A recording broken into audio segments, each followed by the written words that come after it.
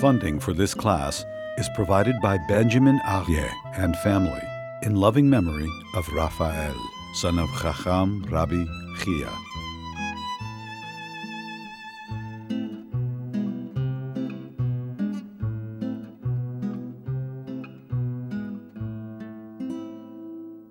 We are on page 7, and we are the concluding blessing of the series of blessings. Right? If you count the blessings, if you start when you go to sleep, the blessing when you're in bed right before you go to sleep, that's 1.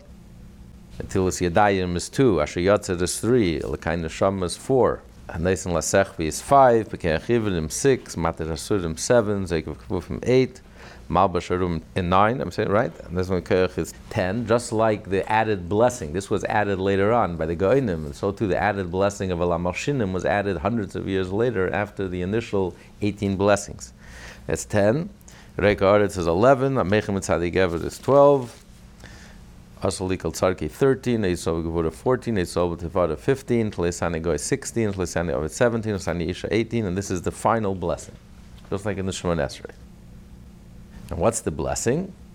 Blessed are you, Lord God, King of the universe, who removes sleep from my eyes and slumber from my eyelids. So the Talmud says that here we're praising Hashem for removing sleep. We already said a blessing earlier when we open our eyes, but that there we're blessing Hashem for giving us for the miracle of sight, for being able to see. But here we leave this for the end. As the Talmud says, when a person is fully awake, when you wash your face and you're finally washing away the last traces of sleep from your face, then you make a blessing for waking us up, for being fully awake. It's like the conclusion from you started waking up and you said Modani, and then you're washing your hands, and at the end, when you wash your face, and now you're finally awake, and you thank Hashem for not only waking us up from our slumber, from our inner deep sleep, but even from drowsiness. Like the last things of drowsiness, you wash your face, now you're ready to take on the day, you're fully awake. We thank Hashem for removing the sleep from our eyes, and the drowsiness from our eyelids. Af-apai in Hebrew. Comes from the word like to fly, because the eyelids, I think it's 60 times a minute, your eyelids are opening and closing, like fluttering, like birds, like the wings of a bird. It's called af-apai. Snumam me-af-apai. And drowsiness from my eyelids. And now the blessing continues. This is one blessing. And that's why it says, Vihi ratzon, and may it be your will. And may it be your will, Lord our God and God of our fathers, to accustom us to study your Torah, and to make us cleave to your commandments. Do not bring us into sin, nor into transgression or iniquity, nor into temptation or scorn, and may the evil inclination not have mastery over us. Keep us far from an evil person and an evil companion. Make us cleave to the good inclination and to good deeds, and compel our inclination to be subservient to you. Grant us this day and every day grace, kindness, and mercy in your eyes, and in the eyes of all who behold us, and bestow bountiful kindness upon us. Blessed are you, Lord, who bestows bountiful kindness upon his people Israel. So why doesn't it start with a blessing? We finish with a blessing. Baruch atah Hashem, blessed are you, who bestows bountiful kindness on his people, Israel. Why doesn't it start with a blessing? And the answer is it does start with a blessing. This is one single blessing. That's why you don't interrupt, you don't answer Amen. If someone makes the blessing, if you hear someone make the blessing, thank you Hashem for removing sleep from my eyes and slumber from my eyelids, you don't answer Amen. Because it's one continuation, it's one blessing. And that's why we say Vihi, it's a connecting. Vi and may it be your will. And what's the connection to the opening of the prayer and the conclusion of the prayer? And the beginning of the prayer, he starts out in the singular, that you removed sleep from my eyes. And then you continue the same blessing, suddenly you switch to plural. May it be your will, you should accustom us to study Torah, you should make us cleave to commandments. What's the connection between the conclusion and the opening? One blessing, a single blessing, is one single unit. The conclusion of the blessing has to reflect the opening of the blessing. Thank you, Hashem, for doing kindness. What does it have to do with removing sleep? And the answer is that this is the kindness. The kindness is that Hashem renews our energy each and every day. Each and every day is a brand new day. We are fresh. We wake up fresh. We go to sleep exhausted. And Hashem wakes us up, and when we wipe away the last traces of tiredness, we feel fully energized, fully awake. Hashem recharges us. Recharges our batteries at night when we're asleep. So this is the ultimate kindness that Hashem does to us. But why are we thanking Hashem, thanking for doing kindness to the Jewish people? This is a universal phenomenon. 7 billion people wake up in the morning. And it's a kindness of Hashem that everyone goes to sleep tired and every human being wakes up refreshed. What are we specifically referring to here? To the Jewish people, which would explain this whole blessing in the middle. Because being awake, it's not just about being physically awake. Talmud says that for the wicked, sleep is a blessing for them and a blessing for the world. When they're asleep, they're not doing any damage, they're sleeping. Not hurting anyone, not harming anyone, not destroying themselves. So being awake, the blessing for being awake is not just that physically I'm awake. That's not the awakefulness we're blessing Hashem for, we're thanking Hashem for. We're thanking Hashem for a different type of wakefulness. We want a wakefulness that's meaningful. It should be a meaningful life, a meaningful day. That's why in the same breath, we thank Hashem for for waking us up, but waking us up only if our life is filled with content, if our life is filled with Torah, if our life is filled with mitzvot, if we are truly awake, if we're spiritually awake, then that's a life that's praiseworthy. That's a life that we can thank Hashem. And we find in the beginning, when Adam, before Hashem separated Adam into man and women, and man and women were one, were together. So it says Hashem put Adam to sleep. A yapeh love tardema, a deep sleep. And then Hashem operated, He separated the man and the woman, who were like back to each other, but were one. And it says that Hashem brought the woman before man. It doesn't say anywhere in the Torah that Hashem woke him up. Because the truth is, he did not wake up. Before the operation, before the separation, Adam was awake in the truest sense of the word. He was awake because he sensed godliness. He felt godliness. Godliness was palpable. That's the meaning of being awake. Otherwise, we sleepwalk through life. When a person is asleep, your imagination runs wild. You imagine nonsense, stupidity, foolishness. When you're awake and you're alert and you're sharp and you're critical, you don't buy nonsense. 2 + 2 is 4. You can't delude me that 2 + 2 is 5. But in the dream state, 2 + 2 could be 5. The Yetzer Hara, the evil inclination, a person only sins when you're in a dream state, when you're asleep. The Yetzer Hara tries to put your awakeness, tries to put your intellect to sleep. It's when a person is like in a dream state, asleep state, you don't realize the contradictions, the nonsense, the superficiality, the dead ends, it's always the dream, the craving, it's always the dream that's exciting. When a person follows his cravings, it's always a letdown, it's always a disappointment. It's never as good as advertised. It's the Madison Avenue hype. It's the false advertisements, it's the fake news. If only you did this, communism. How many people fell for communism? The best and the brightest. They were lulled, they were lured by the promise. Of course, when it all came down crashing in reality, once it was implemented, every time it was implemented, every single country was implemented, it was a disaster. Financially, on every level. People lost their freedoms, people lost their lives, people lost their money, people lost everything. Just look at Russia, Venezuela, Cuba. You don't have to go far. Argentina.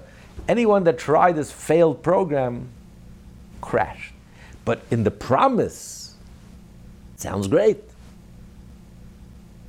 We have the last living communist candidate now promising free everything, and the kids are running. Why not? Give me free. It's a way to buy election. That's the best way to buy an election. At least the other Jewish candidate is at least buying it with his own money. But this Jewish candidate wants to buy the elections with your money. You give away trillions of dollars, give everything away, free everything, erase all debts, you get everything for free, government will take care of everything. And unfortunately, millions of people are falling for it. There's no sense of history. You don't have to go to history, just look down south, look in the border, the southern border, look at the Venezuela. But that's how evil works. Evil works in the promise. When you're in a dream state, when you're imagining, your imagination runs amok. Oh, if I can follow my lust, I'll be the happiest person in the world. I'll feel free. I can be happy. I can do whatever I want, do as I please. But of course, it never works out. It's all an illusion. It's completely delusional. So, Adam, when Hashem put him to sleep, and ultimately he was expelled from the Garden of Eden, mankind remained asleep. We are like sleepwalking. We don't see, we don't sense, we're not sensitive, we don't feel. We're like sleepwalking, we're walking blindly. Now the Jewish people had a few moments when Hashem opened our eyes. The giving of the Torah, splitting of the sea, the exodus from Egypt, the 40 years in the desert, the prophets. Hashem gave us glimpses when they crossed the Jordan. Hashem gave us glimpses. There are moments. It's like the people who were blind, and there was one blind person who was cured for one day, for 24 hours. And he became the leader of the pack. Even though he became blind, he went back to sleep, he became blind again. But at least he saw. At least he had that experience of seeing. So for the first time, he saw the beautiful smile of a child. He saw the beautiful face of his wife. He saw trees. He saw life. So even when he became blind, he was able to lead the rest of the blind people. Say, listen, this is what I've seen. This is what I saw. So the Jewish people had a few precious moments of being awake, of truly being awake, in the deepest sense of the word, of being awake, of having that clarity and seeing the truth and experiencing the truth. That's what we're thanking Hashem for. So we're asking Hashem, yes, we're blessing Hashem for waking us up, washing our face, getting rid of the last traces of being tired, of drowsiness. We're ready to face the day with new energy, but we're asking Hashem, we're praying to Hashem, we want to be truly awake. Not just in the superficial sense of being awake, but in the deepest sense of being awake, being spiritually awake. And the only way to do that is through Torah and mitzvot. Hashem gave us Torah and mitzvot. Hashem gave us so much help. If we want to do the right thing, Hashem gave us so much help. We have Torah. We have, if you study Torah, if you're busy studying Torah every day, if you do mitzvot every day, and all day and every day. And we also have a Yetzer Tov. We have a part within us that wants to do right, that's trying to get us to do the right thing, that's pulling us in the right direction. So Hashem gave us all this help, but we have to want it. There's no substitute for freedom of choice.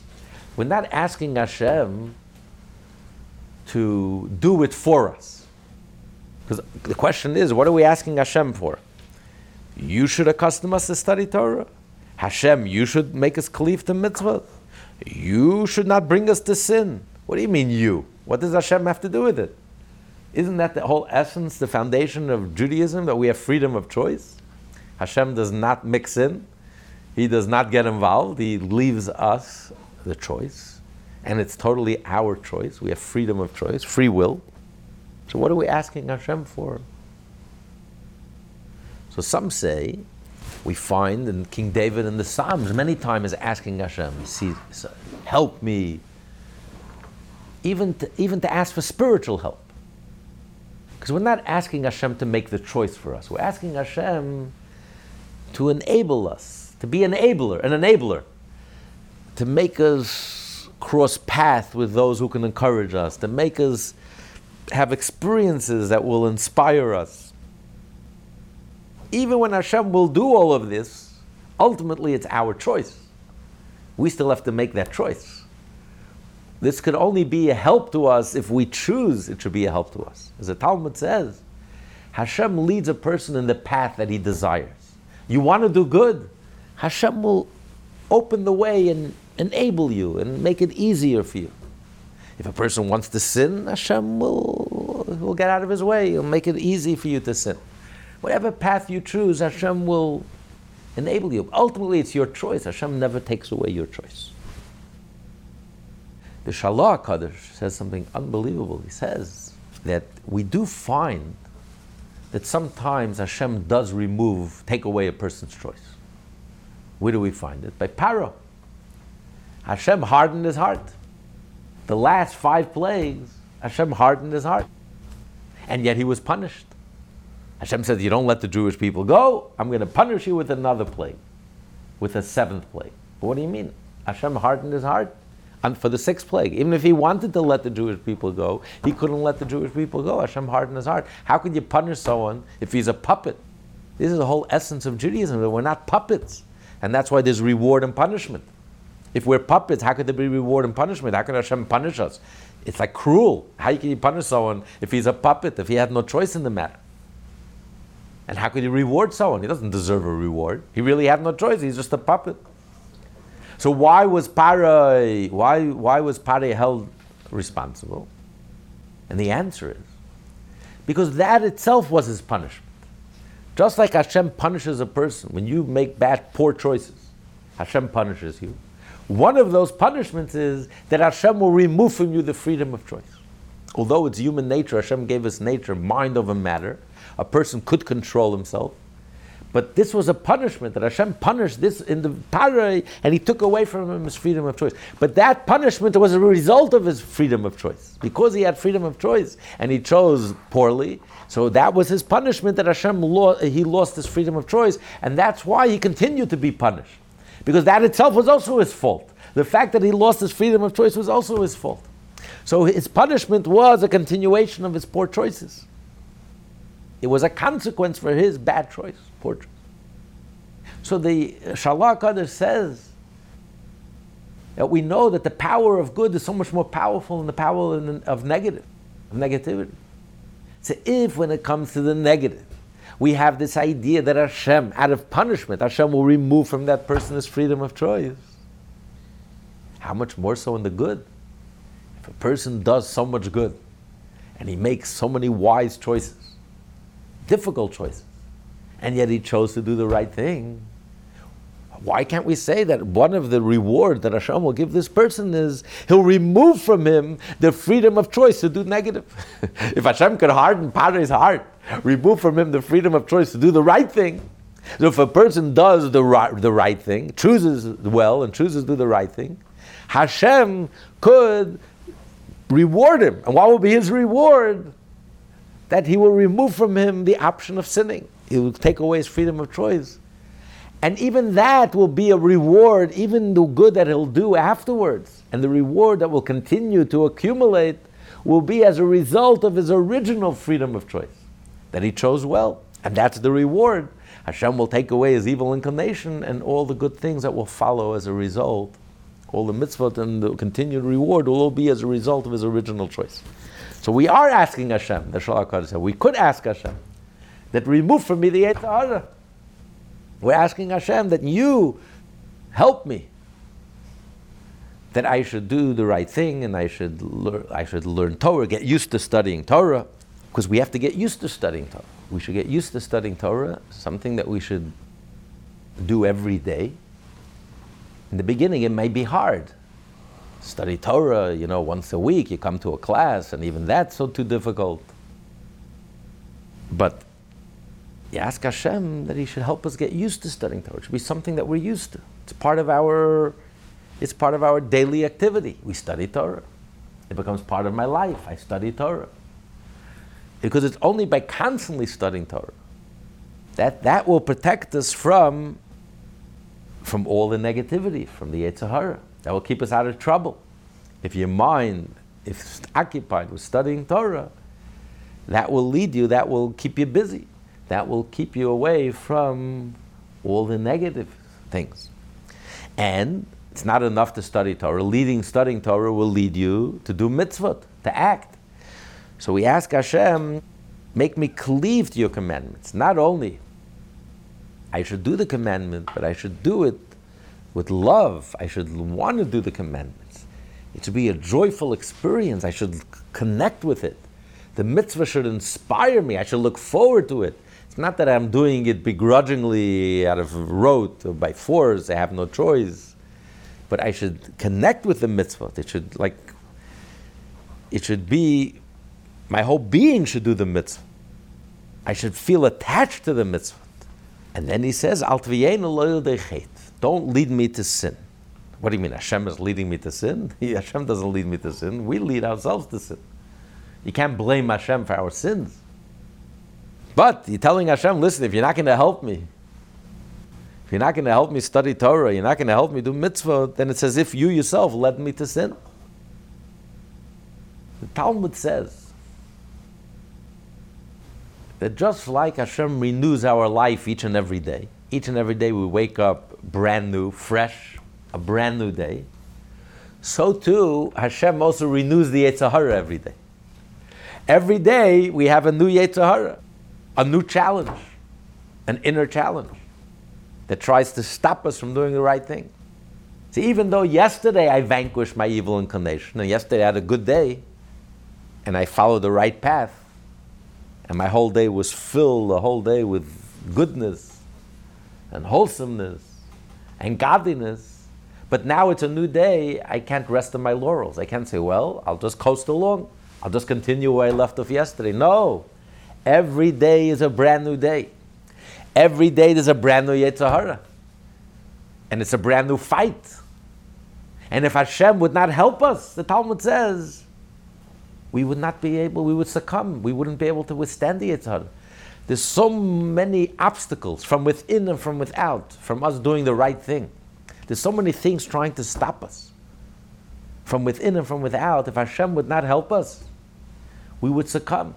So we're asking Hashem to please help us. If you won't help us, then it's as if you're leading us to sin, because there's no way in the world I can overcome this constant challenge, this constant barrage, this constant assault, this constant attack. The Yetzer Hara is not asleep, the Yetzer Hara is alive, and every day it's a new life, and it grows with you. And every day it plots and it schemes and comes up with ingenious ideas. How am I going to get you off track today? So every day it's a brand new battle. It's a fresh battle. So we ask Hashem, please, don't lead me to sin. Don't bring me to sin. And not only I shouldn't come to sin, I shouldn't even come to the handle of sin, even close to sin. Don't bring us into sin, to the hands of sin. And not to the hand of Aveira v'Oven. What's the difference between a sin, an Aveira, and Oven, transgression and iniquity? A Chet means when you do something unintentional. By mistake, you did something wrong. Oven, the third one, means you do it intentionally. Aveira is somewhere in between. Aveira means that you're succumbing to pleasure. You're addicted. You want to indulge. You just love it, so you can't help yourself. So in a way, it's like you're forced. You can't help yourself. I would like to be able to overcome the sin, but it's just too tempting. The temptation is too strong. I'm embarrassed. I'm ashamed. I don't like it. I wish I had the strength not to do it, but it's a weakness. I just can't. The temptation is too powerful. I just succumb. It's not an act. It's not a mistake. And I'm not doing it intentionally. I'm not doing it in spite. I'm a good Jew. I want to do the right thing. But it's just too tempting. Hashem, I just can't help myself. So that's called Aveira. So we ask Hashem to protect us because it's a downhill, it goes from bad to worse. First you start with a sin. And the nature of sin is one sin leads to the other sin. Aveira geredes Aveira. Because it's a negative energy. You do something wrong, you create a negative energy. And that negative energy becomes a pull that pulls you towards another sin. And then it becomes worse till you start doing it in spite. Even if you're not enjoying it, you just don't care about your Judaism anymore, and then you're just doing it in spite, you do it intentionally. It's a downhill spiral. But you want to nip it in the bud. How do I nip it in the bud? You nip it in the bud by starting out with studying Torah. If your life is filled with Torah, if every day you're busy with studying Torah, your mind, your heart is studying with Torah, your mind is filled with Torah, and your heart is filled with a dveikut to mitzvot. Now you feel a love, you want to do the mitzvah, you want to do something godly, you want to do godly things, you want to connect with godliness, you want to connect with Hashem, so you want to do the mitzvah and you cherish the mitzvah and you love the mitzvah. If your days are filled with Torah and mitzvot, that will protect you. That will make sure that you won't even come to do an unintentional sin. And surely you won't go downhill from there, you won't come to succumb to temptation, and you won't come to sin intentionally, like carelessly. We stop caring about the Yiddishkeit and your relationship with Hashem. And he says, "V'loy lidei nisayon," and save us from a test. V'loy lidei v'zoyon, and save us from scorn. King David asked Hashem that in the prayers, it says, Elokei Avram, Elokei Yitzchak, Elokei Yaakov. He says, why don't you say Elokei David, the God of David? So Hashem answered to David because Avram was tested with 10 tests. You were not tested. So David says, you know what, test me. Hashem tested him. That was the test with Bathsheba. And he failed the test. And that's why we don't say Elokei David. And the rest of his life, he was atoning for that sin. So even though the purpose of the Nisayon, the purpose of the test is to elevate us to the highest levels, but nevertheless, we ask Hashem, don't test me. Even the tzaddik who's 119 years old and 350, the last day of his life, he's a tzaddik. All of his life, 120 years, the last day of his life, he wakes up in the morning and he asks Hashem, please, Hashem, don't test me. Even though we're constantly being tested, we're constantly bombarded with tests, from within and from without. But we shouldn't seek it out. We don't ask. We ask Hashem, please don't test us, because it's very difficult. And we don't always pass the test. Most of the times we don't pass the test.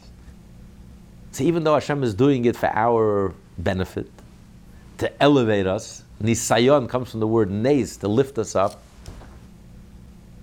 And it's the ultimate vote of confidence that Hashem has in us by giving us the test. That means He has full confidence that we have what it takes to overcome the test. Otherwise He wouldn't give us a test that we cannot handle. That itself is the greatest vote of confidence, and that itself should inspire us to be able to overcome the test. But the fact is, if we don't withstand the test, it's going to lead to bizayon, it's going to lead to embarrassment and to shame. We'll feel terrible that we failed the test. And if anyone else finds out about it, it's going to lead to shame. So we ask Hashem, please don't test us. Don't test. And then we say, Vayishlet bani Yetzer Hara. The Yetzer Hara shouldn't have any control in us. The truth is that we have two judges, right? As we learn in the Tanya. Perek Yud Beis and Perek Yud Gimel. 13th chapter, a person was given two judges, the Yetzer Tov and the Yetzer Hara. Each one of them really only has one vote, one opinion. Doesn't mean he has control. You have a say, you have an opinion. And the opinion follows the majority. So it says if Hashem helping the Yetzer Tov, so then it becomes 2 against 1. So it overrides the Yetzer Hara. He has a voice, he has an opinion, he throws a temptation into our mind. We're tempted to do the wrong thing, but we don't listen to the Yetzer Hara because Hashem helps us. We're praying this prayer, we're praying to Hashem, please help me. So when Hashem helps us, then the Yetzer Hara has no shlita, has no control. He has an opinion, that we can't control. That he shouldn't have an opinion, that we don't control. We shouldn't be tempted to do something wrong. We're not a tzaddik. 99.9% of us, we do have a Yetzer Hara, and we will have a Yetzer Hara until Mashiach comes. We don't. It's not in our control. So you will have an opinion, but we ask Hashem to help us that he shouldn't have any control. Yishlet bani Yetzer Hara. That you shouldn't be able to implement his desires. I may be tempted. The moment I have a negative thought, I dismiss it. I'm tempted to say something wrong. I don't say it. I don't do it. I don't act on it. So by Yishlet bani Yetzer Hara, shouldn't have any control over us. But this is all from within. Now we're also asking Hashem to help us with those around us, those who can influence us negatively, our friends, our neighbors, our business associates. Distance us from Adam Ra, from an evil person, terrible person, evil person, a nasty person, which can harm us. This person can try to stop us from doing the right thing, stop us from doing Torah and mitzvah, stopping from living a Jewish life. He's a bad person. He can really, really interfere and get in our way. And then we add, mechavera, from a bad friend. A bad friend who's not a bad person. He's a good person. He's a nice person. He's a kind person. He's a best friend. He loves me. I love him. He's a great person. But he doesn't share my values. He doesn't have the same value system that I have. His lifestyle and his whole value system, maybe due to no fault of his own, but his whole value system is not the same as my value system. He doesn't appreciate the Torah, the mitzvah, being Jewish. So we ask Hashem, help me from that person, because he could be a bad influence on me.